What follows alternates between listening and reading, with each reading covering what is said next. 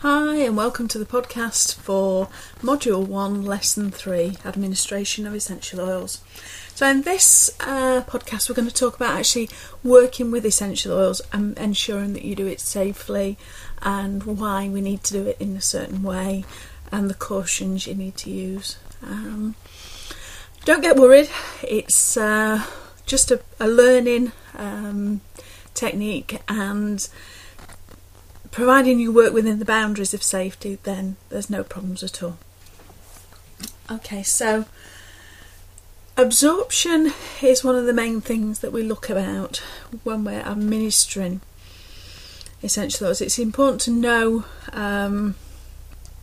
how essential oils enter the body and where they go once they're absorbed, and how the body eliminates them.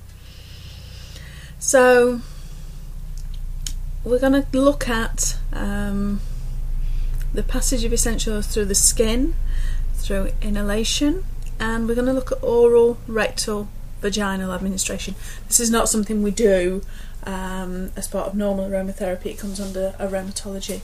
But I'll talk to you a little bit about that as we're going along, but we will just look briefly at it so you do understand it and understand what happens. The main thing is working safely with the essential oils, and a lot of the food substances that we come across every day have got very small toxic amounts of things in them, of chemicals. Raw cabbage contains allyl isothiocyanate, which is an ingredient that's found in the mustard essential oil. And in the mustard essential oil, it's in such levels that it makes it irritant and toxic, so you wouldn't use it. But the amount you get in raw cabbage is safe. You wouldn't eat it if it was going to kill you.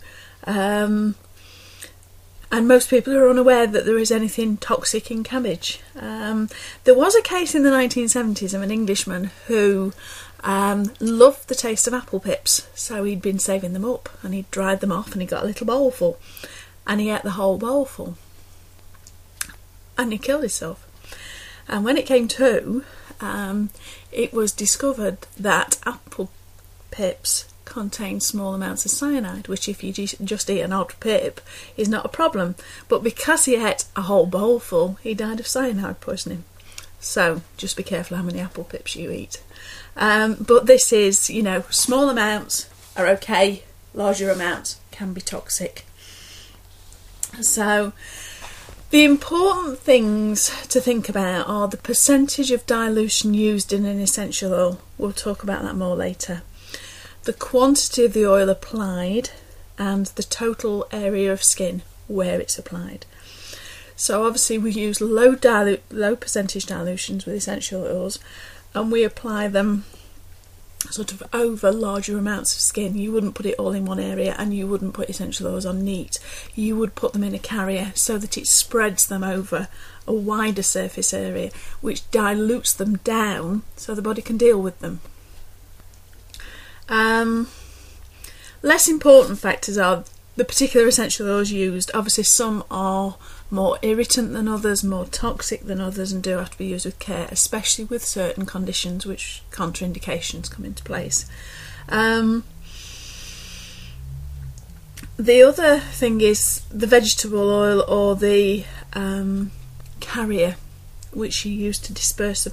It's less important, but there are some factors to be taken into account when using certain carrier oils. The parts of the body where the oil is applied, obviously mucous membranes can be irritated quickly. The face, the skin is much thinner than the rest of the body. If you're applying through the feet, that's the thickest skin in the body, so it takes longer to go through the feet. Temperature and moisture content of the skin. If the skin's cold, it'll take longer to go through. If the skin's quite sweaty, it'll take longer to go through as well, because there's a water barrier there and the oil and the water will sit against each other and it'll take a while for it to go through. Look at the health and the integrity of the skin as well. If the skin is quite thin, if you've got somebody that is taking steroids long term, either through inhalers or oral steroids, the skin can become quite thin, and especially with older people as well, when this happens the skin can tear quite easily. So you have to look at the health of the skin. You know, obviously you wouldn't be massaging in with heavy movements on somebody that's got quite fragile skin. You would be applying it very gently. How the skin absorbs things as well. Obviously if the skin's very dry, it will absorb liquid sort of quicker than a skin that's slightly greasy. But if you've got a dry skin and it's got a layer of dry skin on, then it may take longer to absorb in.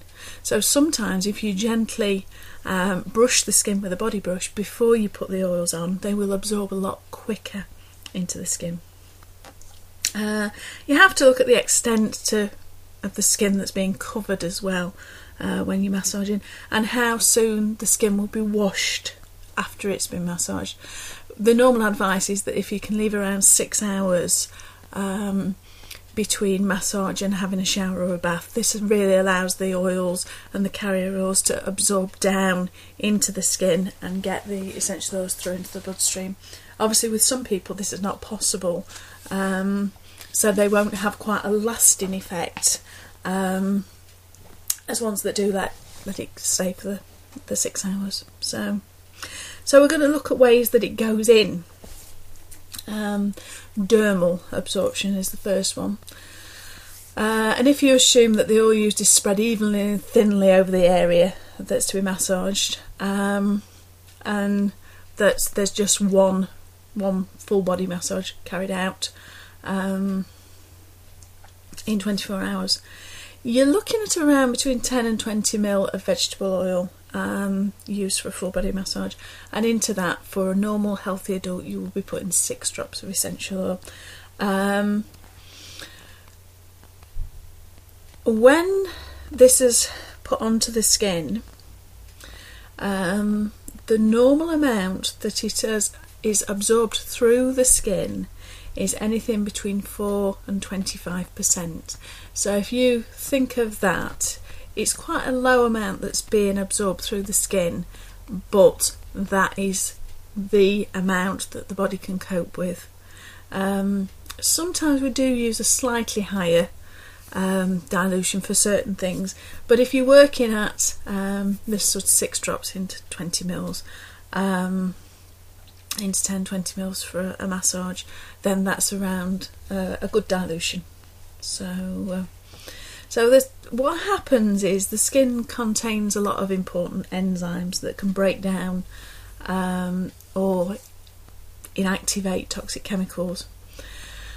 Esterase enzymes are one of these, and these can work with things like pesticides and carcinogenic materials and make them less toxic. So this allows this body to be able to deal with them in a sort of less toxic form. There are lots of different enzymes that will work to safeguard the body and will neutralise the effects of certain compounds which will enter the body. So once an essential is absorbed into the epidermis then acts as a reservoir where it feeds it slowly into the bloodstream, and the essential oil components are then gradually time released from the epidermis into the dermis, and they'll go much slower through the bloodstream than if essential oils are administered orally. Now this is something that we don't do. We don't administer orally, but there are aromatologists and practitioners in France, sort of doctors and things, that will use oral administration, which is quite a complex and detailed process. So because it's going through the skin and it's going through on this slow release system, the actual toxicological effects are much less pronounced than if you're swallowing it. So once in the dermis, the molecules then enter the blood capillaries and are carried away. The amount that is actually absorbed from the 6 original drops in the massage are likely to be in the region of half a drop to 2 drops. So, you know, you're getting an amount through, and it's a small amount, which is, as we've talked about, drip fed over a period of time. So the other thing to remember is damaged skin is more permeable than undamaged skin. So you should apply essential oils with caution if you've got damaged skin. So things like eczema, sunburn, anything where the skin's been irritated, the essential oils will go in much faster. So you need to sometimes look at a much lower dosage and a higher dilution of carrier oils for that. Look quickly at rectal and vaginal ways of essential oils entering the body.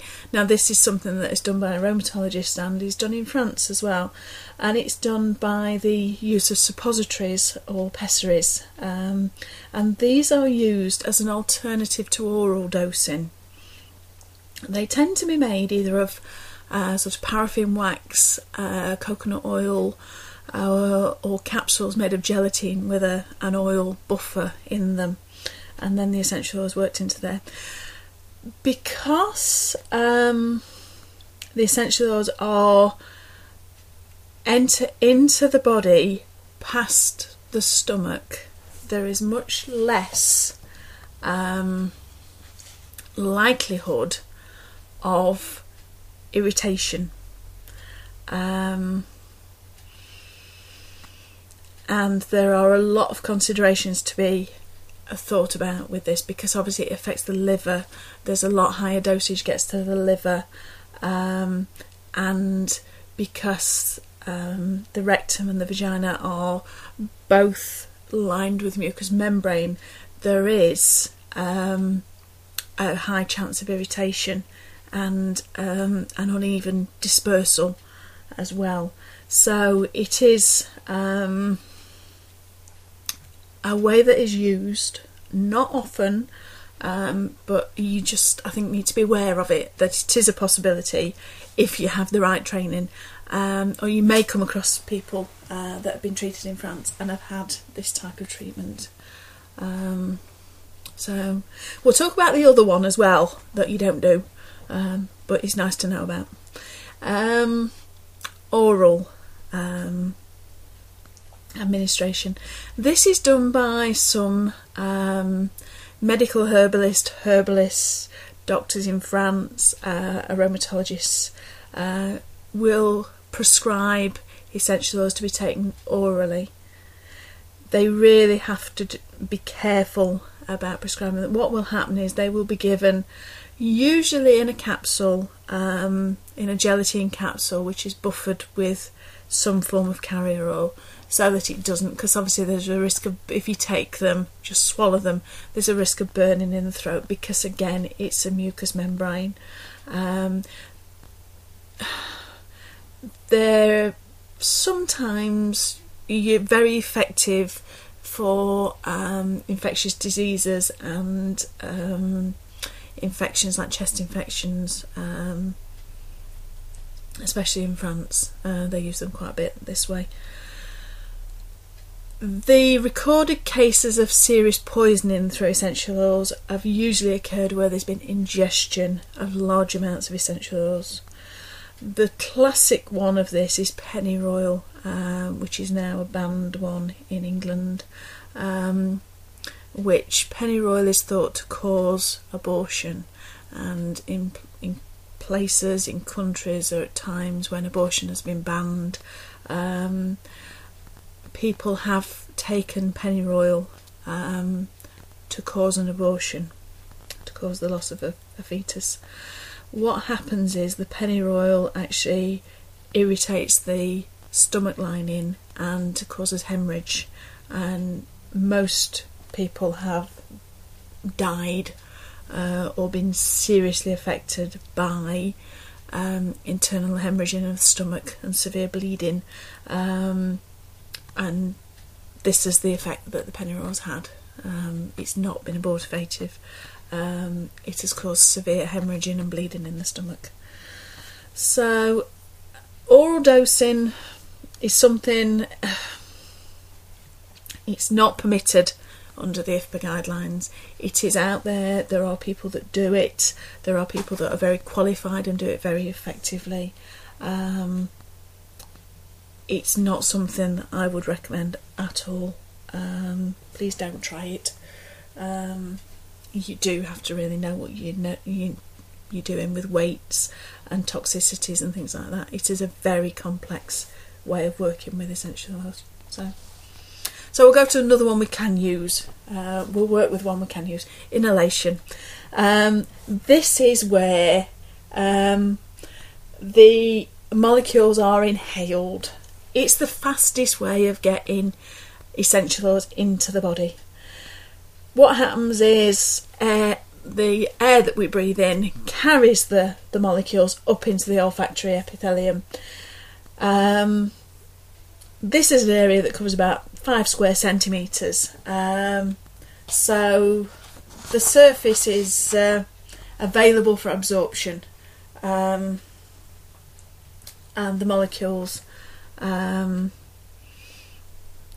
tiny, and they pass through the nose lining, which is very thin, and it's well supplied with capillary blood, and these then these molecules that pass through will then get absorbed into the general circulation, and they will also be taken up into the brain. What happens as well, the inhaled substances will pass down the trachea into the bronchi, and into the finer sort of bronchioles, and then end up in the alveoli, where the gaseous exchange takes place, and this is where they're picked up and taken into the body as well. For breathing conditions, essential oils are fantastic because they get right into the lungs and they help clear mucus, they help take down irritation. It is one of the very effective ways, and you can treat asthma very effectively with essential oils. I've included a little video which tells you a little bit about the sense of smell and how we smell and how it goes up into the brain and works out if we've smelt it before and what it is. So have a look at the little video, and it'll give you a little bit more about the sense of smell. We do cover it further, and in the anatomy and physiology we cover all the senses as well.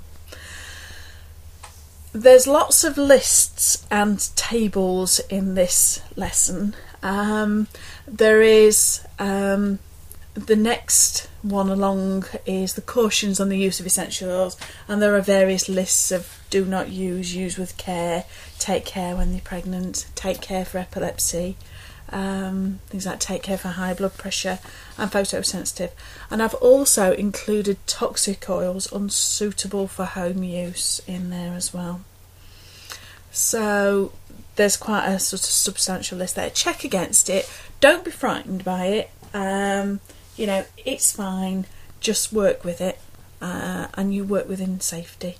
So if you get a client come to see you and they say that they have various sensitivities and allergies, then it's sometimes just beneficial just to give them a little patch test of the oils that you would think of doing. Do the consultation, choose your oils, and then do a little patch test. What I've done is I've put a little video on of us doing a patch test, and so you can see how it's done. There's a couple of different ways of doing it, you know, of whether you put plasters on or whether you wrap in a bandage, or whether you do it with cling film. I tend to do it with cling film, I must admit, because you do tend to get quite an effect quite quickly. I mean, it does say 48 hours in here, but normally within a couple of hours you can see if there is any sensitisation or anything. So what you will get if you get sensitisation is redness and swelling. It rarely will blister, but if you do get an adverse reaction, this is what to tell people to do. Wash the skin gently with fragrance-free soap, as this will take the oils off the top of the skin. You can also wash it away with carrier oil as well, which helps dilute it and lift it off the skin.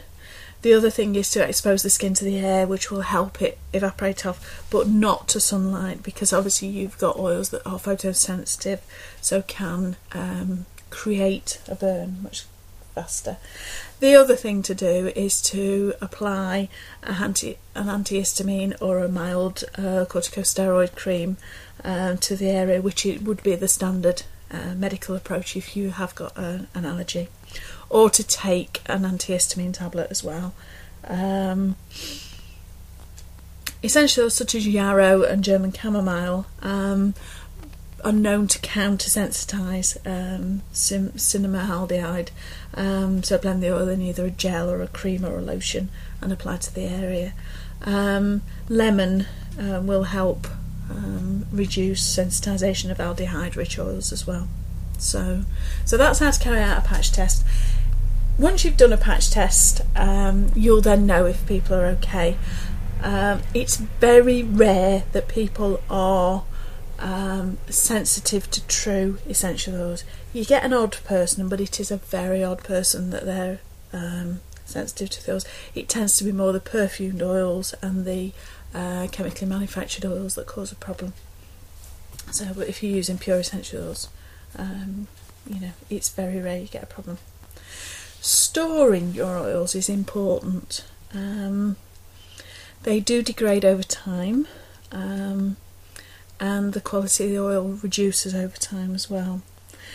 The three main reasons that causes degradation of oils are atmospheric oxygen, heat and light. So when you get oxygen introduced to your essential oil, it does change the components over a period of time. It's a process of oxidation, and it does tend to occur more in essential oils that are rich in terpenes, such as things like lemon and pine. The best way of stopping oxidation is to try and keep the oils in as smaller bottle as you can. If you buy a 20ml of lavender, as soon as it gets down to going towards halfway, try and get it in a 10ml bottle, because the least amount of oxygen you can have in the bottle, the better it is. So always decant your oils down into smaller bottles. The other thing I would say is, if you are buying a 20ml of lavender, decant 10ml off, use that first, because taking the top on and off the bottle will cause oxidation as well. So that's ways of keeping oils. Heat and light as well. If oils are constantly changing temperature, then it does affect them. It causes oxidation and degradation. In a recent seminar that I took part in with Robert Tisserand, he was talking about the degradation of oils, and he said that he advises that essential oils are kept in the fridge. Now, he lives in California, so it is quite hot, but it is something worth thinking about. If you can put a small fridge into your treatment room to keep your oils in, then it will keep them at a constant temperature. The only problem is they are quite cold when they come out, so they will take longer, especially the thicker oils, the sort of myrrhs and things like that. And you will find that Rose Otto will usually go solid if it gets cold, so you then sort of have to warm it a little bit with your hand to get the oil out. But it does keep them at a constant temperature. Light as well. Make sure you buy essential oils, preferably in brown bottles. Blue and green, you do see them, and you do occasionally see red as well. These are all okay. Clear bottles are a definite no. If the essential oil is in a clear bottle, don't buy it, because it will degrade really quickly, because it will have light in it. And the best way of storing them is in wooden boxes with a sealed top. Don't leave essential oils out on the shelves and things like that. Make sure they're taken out, used and put away again. Which if you keep them in the fridge, again, they'll be in the dark at a constant temperature. So that's another plus for keeping them in the fridge. So shelf life of essential oils. All essential oils now come with an expiry date on them. Just keep an eye on them, check them. Excuse me. It is recommended that undiluted essential oils are used within a year of opening. Citrus oil essential oils should be used within 6 months. As I've said, store them in a cool, dark place, preferably in a box, in dark glass. Ensure that the tops are put on tightly after use, and keep them in a smaller bottle as possible to prevent oxidisation. You will smell the difference in the oils. You will smell the change in the oils. Most essential oils really should last up to 2 years if they're kept in the correct manner. Citrus oils don't. You do need to keep replacing them, and it is false economy to buy large amounts of citrus oils as well, because you do end up sometimes throwing them away. Check your expiry dates, and if possible, sometimes especially with citrus oils, I do put a little label on my bottles as when I open the bottle, just to give me a reminder of when they're open. Just keep an eye on the smell and things. So we're going to go on to methods of using essential oils. So we're getting to the exciting bit now, because you can start and use them. So lots of different ways of using them. Discover, learn, practice. Different people will need different things. It is possible to do aromatherapy without ever using massage, and there is a possibility of doing an aromatherapy without massage qualification, which we probably talked about at the start of the course before you've enrolled. Massage can range from hands, feet, backs, full bodies, whatever is needed is massage. And you can put your essential oils in, and that's fine. Baths are another good way of using essential oils, whether it be a full bath or a hand or a foot bath, or a sitz bath, which is a cool water, 2 to 3 inches at the bottom of the bath, and you just sit in it. Ideal for treating things like thrush. If you've got somebody after they've given birth, if they've got stitches and things, that's a good way of working with essential oils with them. You can use douches as well. You can use essential oils in the shower. If you just put a little bit on the shower tray, as the hot water hits the shower tray, it will infuse up. One that I use quite a lot because I work in the schools is inhalations, whether it be from a tissue or a bottle. We'll talk about little smelly bottles and things. Or you can use it with steam and put the essential oils in, so you're inhaling steam and essential oils, or room fragrances and diffusers and things like that. It's all inhalation method. As we've talked about, it's the quickest way of getting the essential oils in. And things like smelly bottles, tissues, you can keep with you in your handbag, in your pocket, and just have a sniff if you need to. So that's one way. The other ways include things like compressors and poultices, which we'll sort of talk about. I'm going to put you a little bit video on about compressors and poultices. Very effective ways of doing it, and have a practice, have a play.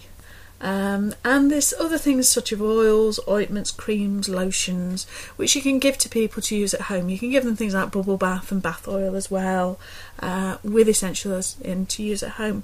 So they're maximising the effect of the treatment they've had with you, and they're carrying on that effect. They've got a building effect, and it keeps the effect working and happening for them. In your notes, you've got recommended dosages and amounts for massages, preparations. Quite a big list. Sit and study them. And I'm going to put you some videos on of how to do things. I might even put you a little hand massage video on, so you can have a little practice and start and have a massage. It's lovely. You don't realise how relaxing it is just having your hands massaged, so it's quite a nice one to do. You can sit and do it and practice with lots of people. And there is a table of basic methods of use with dosages on as well. As I've said, just be aware that you need to look at your dosages. So whether you're working with a child, a young adult, whether you're working with a healthy adult, and just changing your dosage to suit. You're working safely within the dilutions. So lots to take in. go back and read your notes, have a look at the videos, and there's some questions to answer in the assessment book as well. So until the next lesson, have fun and have a nice smelly time. Speak to you soon then. Bye.